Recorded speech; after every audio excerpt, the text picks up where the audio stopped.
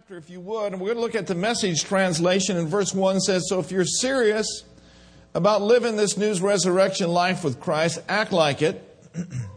Pursue the things over which Christ presides. Don't shuffle along, eyes to the ground, absorbed with the things right in front of you. But look up. Everyone say, look up.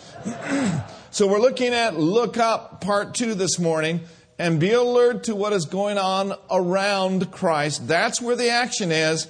See things from His perspective. Father, we thank You for Your word today. We pray that our eyes would be enlightened, our hearts would be strengthened, and we give You glory for it in Jesus' name. And everyone said, so notice here with me, look up, look to Him. Look to Him for wisdom. He is our wisdom. Look to Him for sanctification. He is our sanctification. Look to Him for redemption. He is our Redeemer. Look to Him for strength. He is our strength. Look to Him for joy. He is our joy. Look to Him for peace, for He is our peace. And so then, what we're saying here early in the year is that our focus must be upon Jesus. Jesus and His Word are one. And so our focus must be on Him for all of our needs, for our deliverance, and for freedom in every area of our lives.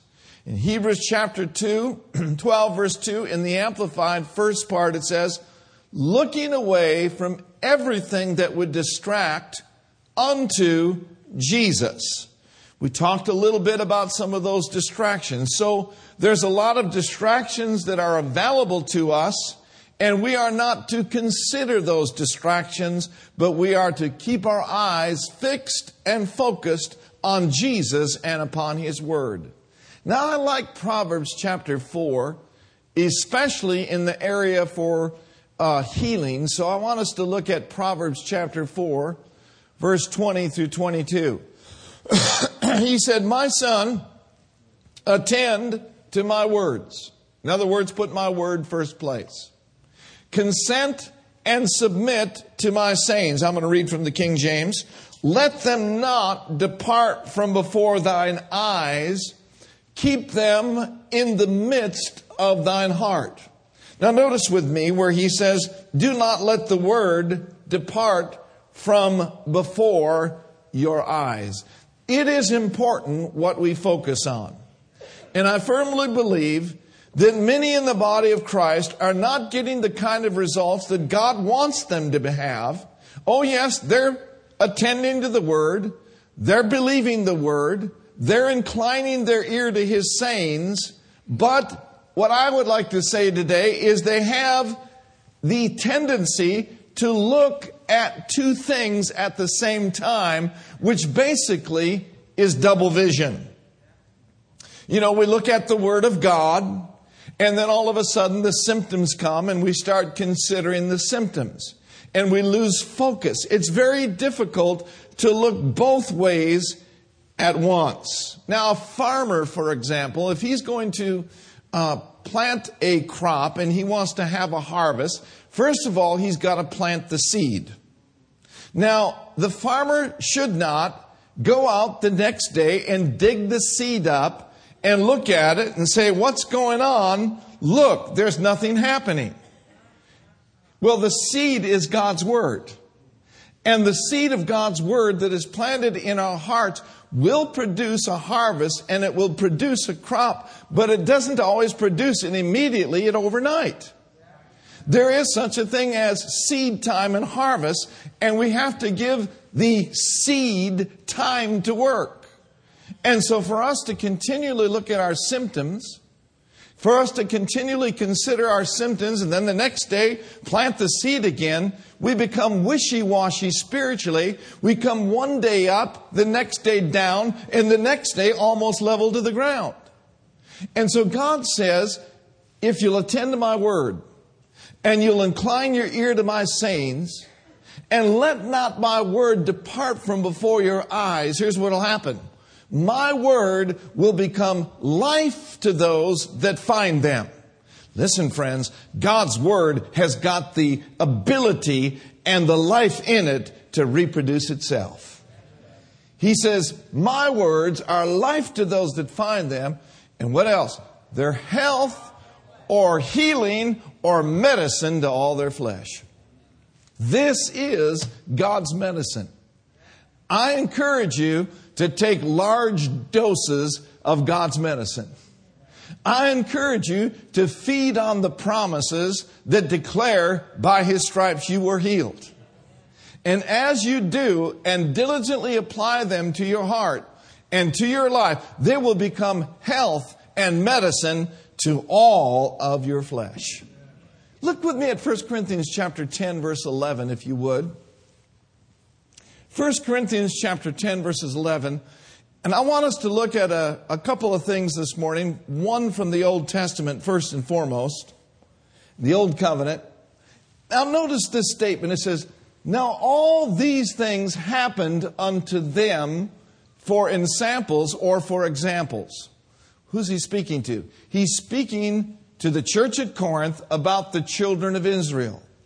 And he says, now you can learn something if you'll look back to what the children of Israel went through, what they did right and what they didn't do right. It becomes an example to you.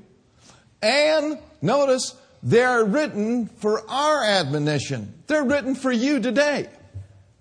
Upon whom the ends of the world are come. Now, I want to say something that is important for us to understand. We do not and should not glean our doctrine from the Old Covenant. A lot of erroneous things have occurred because people have gone back to the Old Covenant and tried to make it a doctrine for us in the New Covenant. We can learn from the Old Covenant, but we've got to get our doctrine from the New Covenant. And once you get your doctrine good and solid and good and steady from the New Covenant, you can look back to the Old and you can see a picture of the new in the Old. And that's what we're going to look at today. Look with me at Numbers, and I want us to notice in verse 21. We're going to learn something this morning. Look at your neighbor and say, we're going to learn something. Numbers chapter 21, verse 4 through 6. And they journeyed from Mount Or by the way of the Red Sea to compass the land of Edom. And the soul of the people, it was not a little bit discouraged, but it was mucho discouraged. Much discouraged because of the way. In other words, because of the way that things were going, they got extremely discouraged. Now, the children of Israel wandered in the wilderness for how many years? 40 years. At the time of this specific writing, they were in the wilderness for 39 years and 5 months. And this is right before they were ready to go in. This is right before they were ready to go and possess the land. I say to you this morning that many times right before your greatest breakthrough, the enemy will pressure you the most. And the enemy will try to get you to give up and to give in right before you step in to your land of promise. Do not be discouraged. Do not grow weary in well-doing. Keep on moving. Keep on praising. Keep on being thankful for what God's taken you through the last 39 years. And keep your eyes focused on Him, and He will bring you in. Amen? And so they were discouraged because of the way. Now notice with me in verse 5. And the people spoke against God. Do you know sometimes when people get discouraged, they start blaming God about stuff that God has absolutely nothing to do with? Think about it. They spoke against God, and then they spoke against their leader, Moses. Well, you know, sometimes we speak against leaders when things don't go our way. Well, I thought you said this, Pastor, and I thought you said this was going to happen. I didn't say it. God said it. Don't talk to me. Talk to God. Wherefore have you brought us up out of the land of Egypt to die in the wilderness? Who said anything about dying? God didn't say, I'm going to put you out there and kill you. They said, there's no bread, neither is there any water, and our soul loatheth this light bread. We don't like this manna. Man, these guys are an ungrateful, unthankful bunch. I mean, these folks were delivered out of Egypt. At the Red Sea, when there was no way, God made a way. They walked over free, and the soldiers of Egypt all drowned. And then He took care of them all those years. And then all of a sudden, there's strife, there's complaining, and there's murmuring in the camp. Now notice with me, and the Lord literally let loose fiery serpents. Understand this, that those serpents were there all the time. All of those spiders and all of those serpents and all of those things that could hurt them were there for 39 years and 5 months. But it wasn't until they got discouraged and opened up the door for murmuring and complaining that those fiery serpents were let loose. There's something about an ungrateful, whiny Christian that releases the enemy's thwarts against them.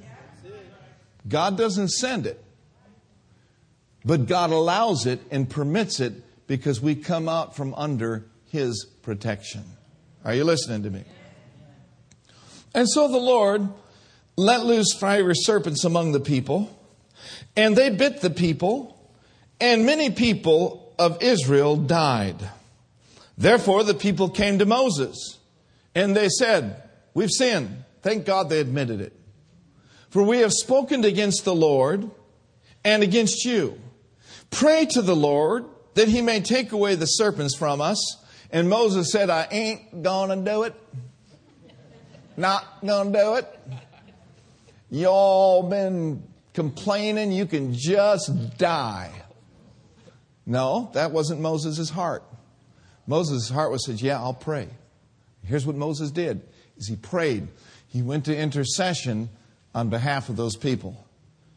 A good leader will do that. Verse 8, and the Lord said unto Moses, here's what I want you to do. Make thee a fiery serpent and set it upon a pole, and it shall come to pass that everyone that is bitten, when he looketh upon it, say it with me, when he looketh upon it, what shall he do? He shall live. Now there is a verse of Scripture in John 8, and we won't take time to look at it, but let me quote it to you.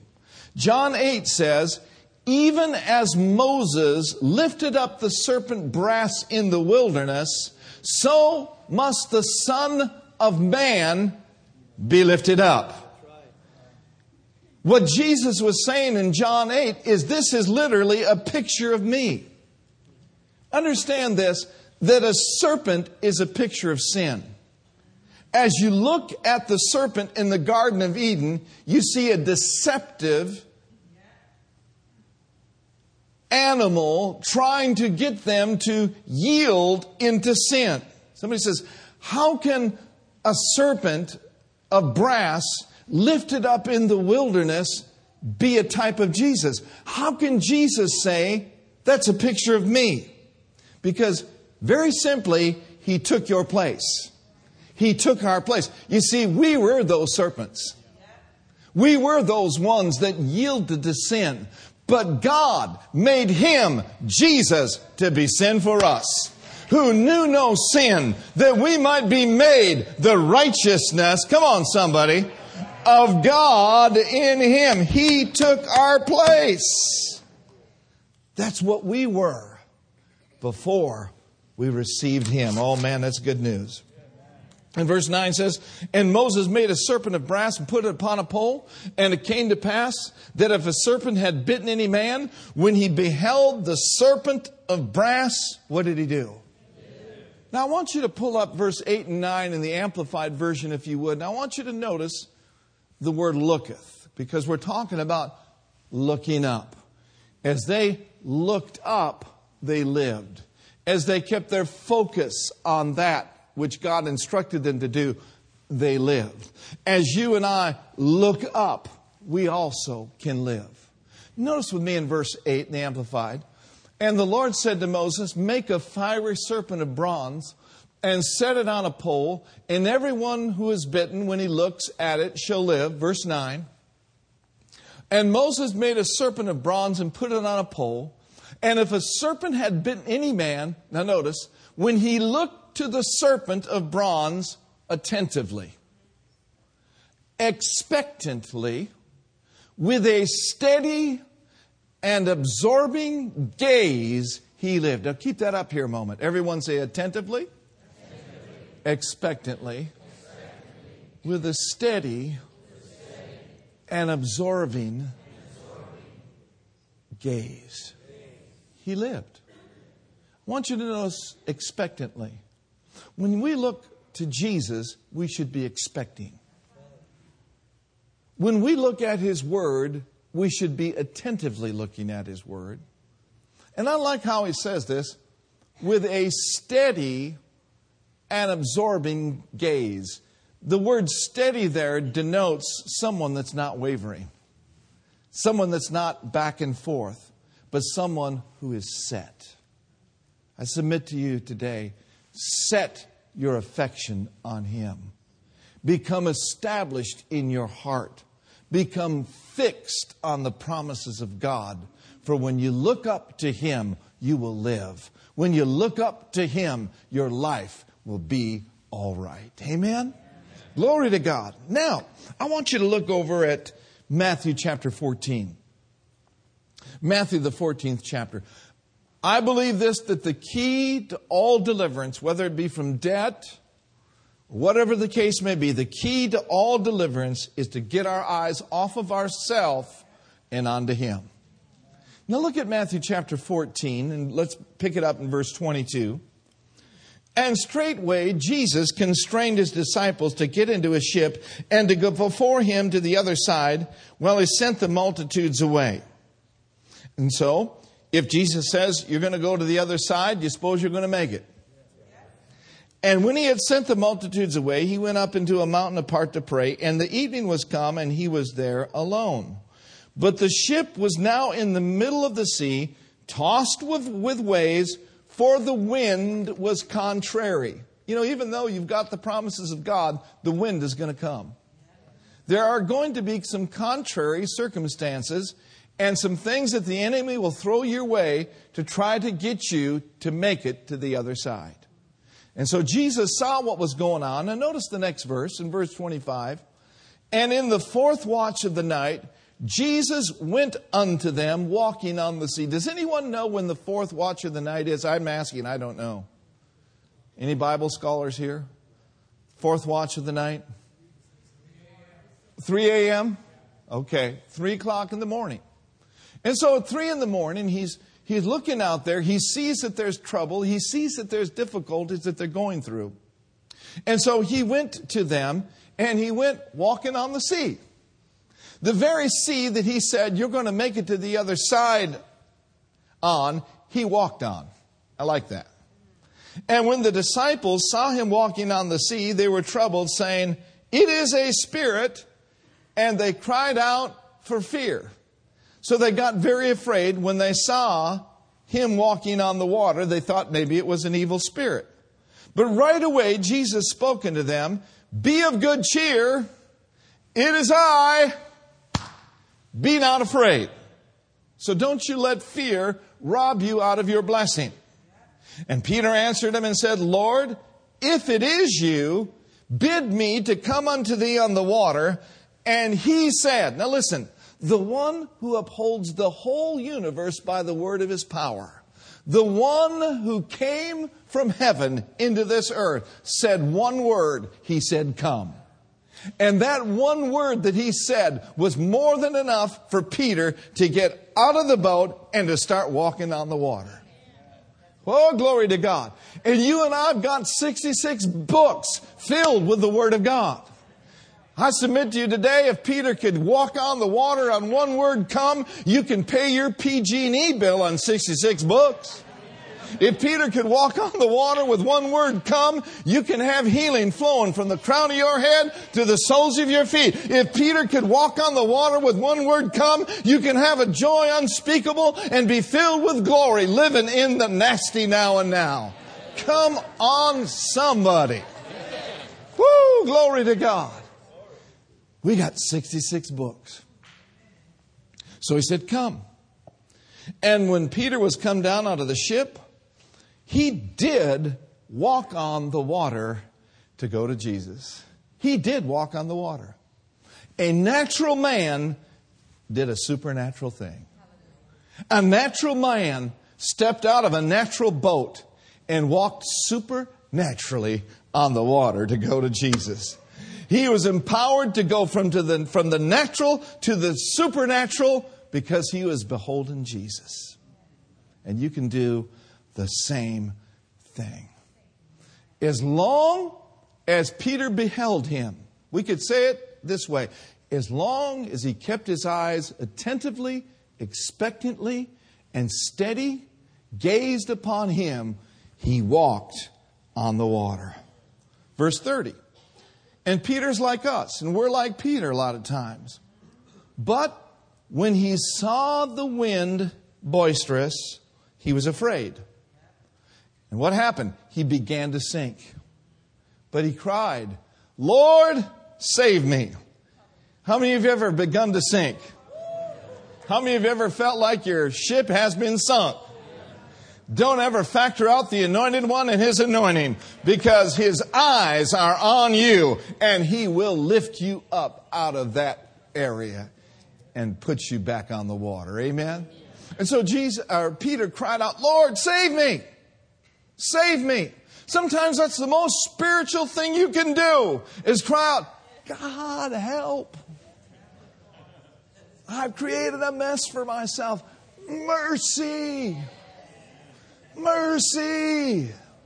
And you know what? His mercy endures forever.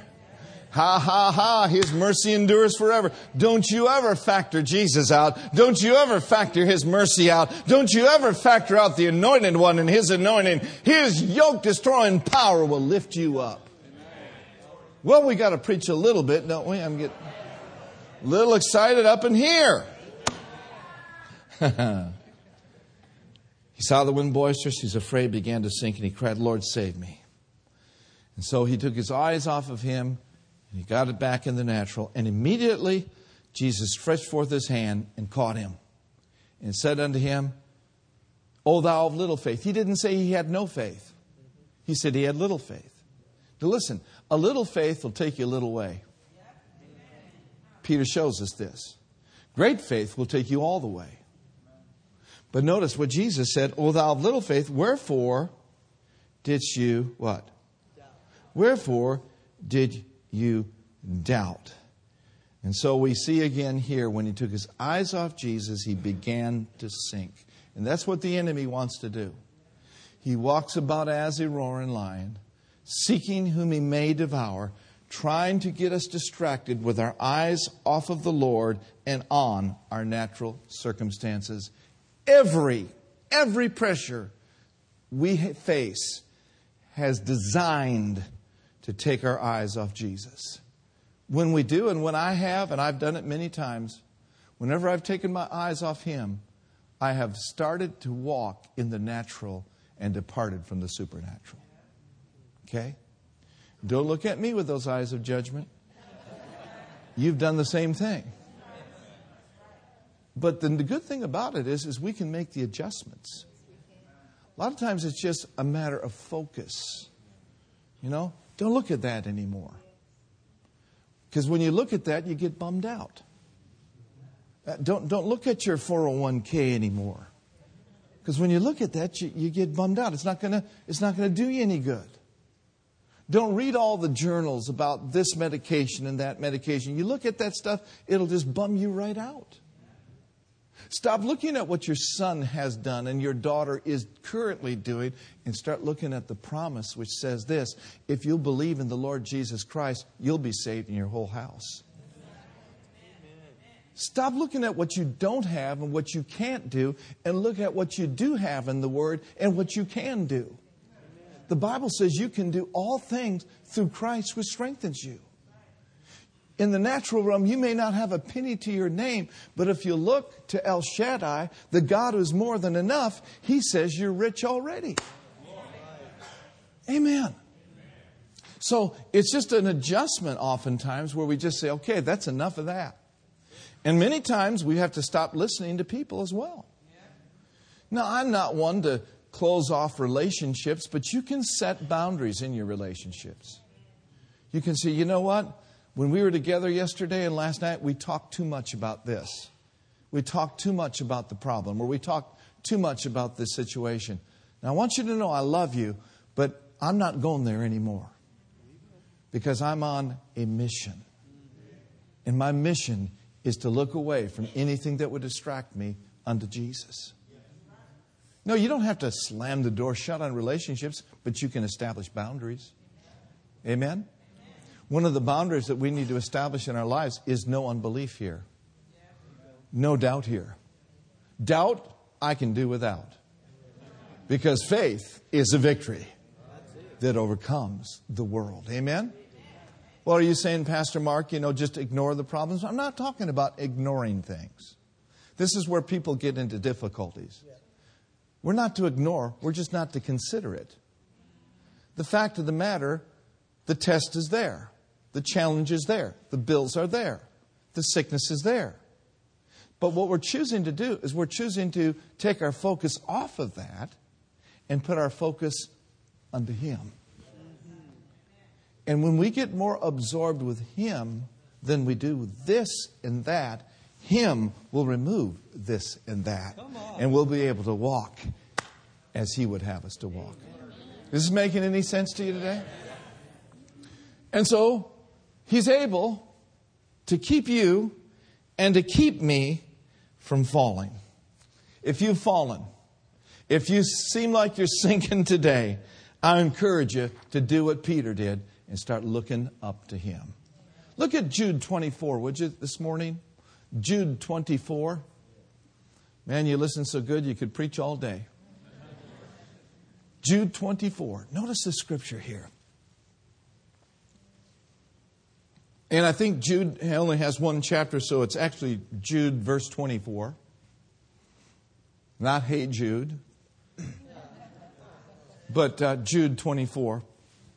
And let me just look it up. That's Judges. All right, Jude 24. All right, let's read this together. You ready? Ready to read, please. Now unto Him that is able to keep you from falling and to present you faultless before the presence of His glory with exceeding joy. This is get happy stuff here. Let's read it a couple more times. Ready? Read. Now unto Him that is able to keep you from falling. There's no help for you in God. Oh yeah?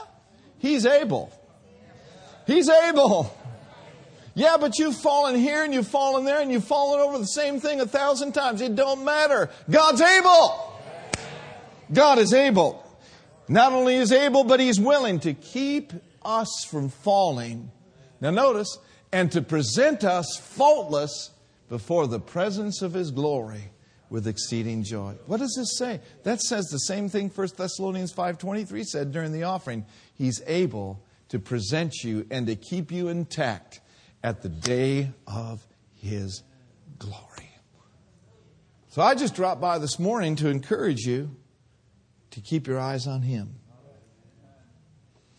See, if I look at stuff around me, I know that I'll sink. You know, I can't afford to look what's going on here and what's going on in the natural. I've got to step. You got to step.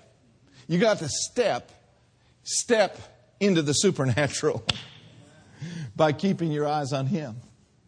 And it's only Jesus Christ that can keep us. Say it with me. My eyes are off of myself, are on to Jesus. See, you and I, we're different from the world. We're peculiar to the world. We're a purchased possession. The world will try to draw you into their game. Even maybe if you've been delivered from something, the world will try to draw you back in. Perhaps it's alcohol or whatever the case may be, or drugs. They'll try to draw you back in, and he'll bring the right situation, the right circumstances, old friends. They say, hey, come on over here. Hit on this. You want a hit of this? Hit on this a while.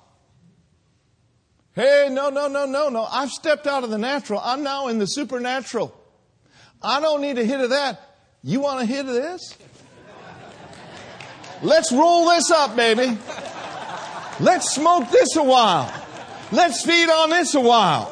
Let's get this in us, and you'll get that out of you, and you'll be in church talking in tongues just like me. Oh yeah, come on, boy. You want to hit? Hit this a while. Yes. Woo! Glory to God. You're peculiar. We're living in this world, but we ain't of this world. How can I live in this world and not be of this world? Through the sanctifying power of the Word of God. The Word will separate you and separate me from things that defile us. When the world's going through a recession, we're going through a progression. When the world is sad, He has made me glad. When the world is depressed, we're lifted high and blessed. Amen. I am a purchased possession. You are uncommon to this world. You are an oddity to this world. And the thing that makes you different and keeps you living above it, though you're living in it, is through the sanctifying power of the Word. Jesus said this. He prayed for you and He prayed for me. He said, Lord, I pray that you will sanctify them. That's you and me. That you will separate them through thy word. Thy word is truth. You see, it is the truth of God's word that has kept you all these years. It's the truth of God's word that has kept you out of mental hospitals. It's the truth of God's word that got you out of the mental hospital. It's the truth of God's word that got you free from debt. There's sanctifying power through the Word. The Word will separate you and make you uncommon and peculiar and odd to this world. You're a set apart one. You're a sanctified one. Walking in your covenant with Almighty God. People will ask you, man, how are you doing it? Well, I'm not. I'm just yielding to Him.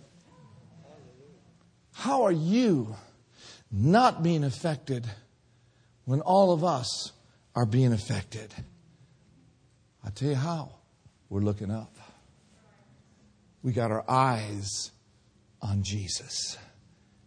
I'm looking to the only one who can heal my body. I'm looking to the only one who can quicken me and keep me alive. I'm looking to the only one who can pay this building off.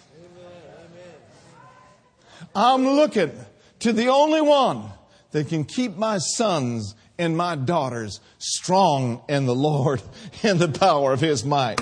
I'm looking to Jesus, my rock, my lily of the valley, my bright and morning star, my balm in Gilead, my rock of ages, the great I am.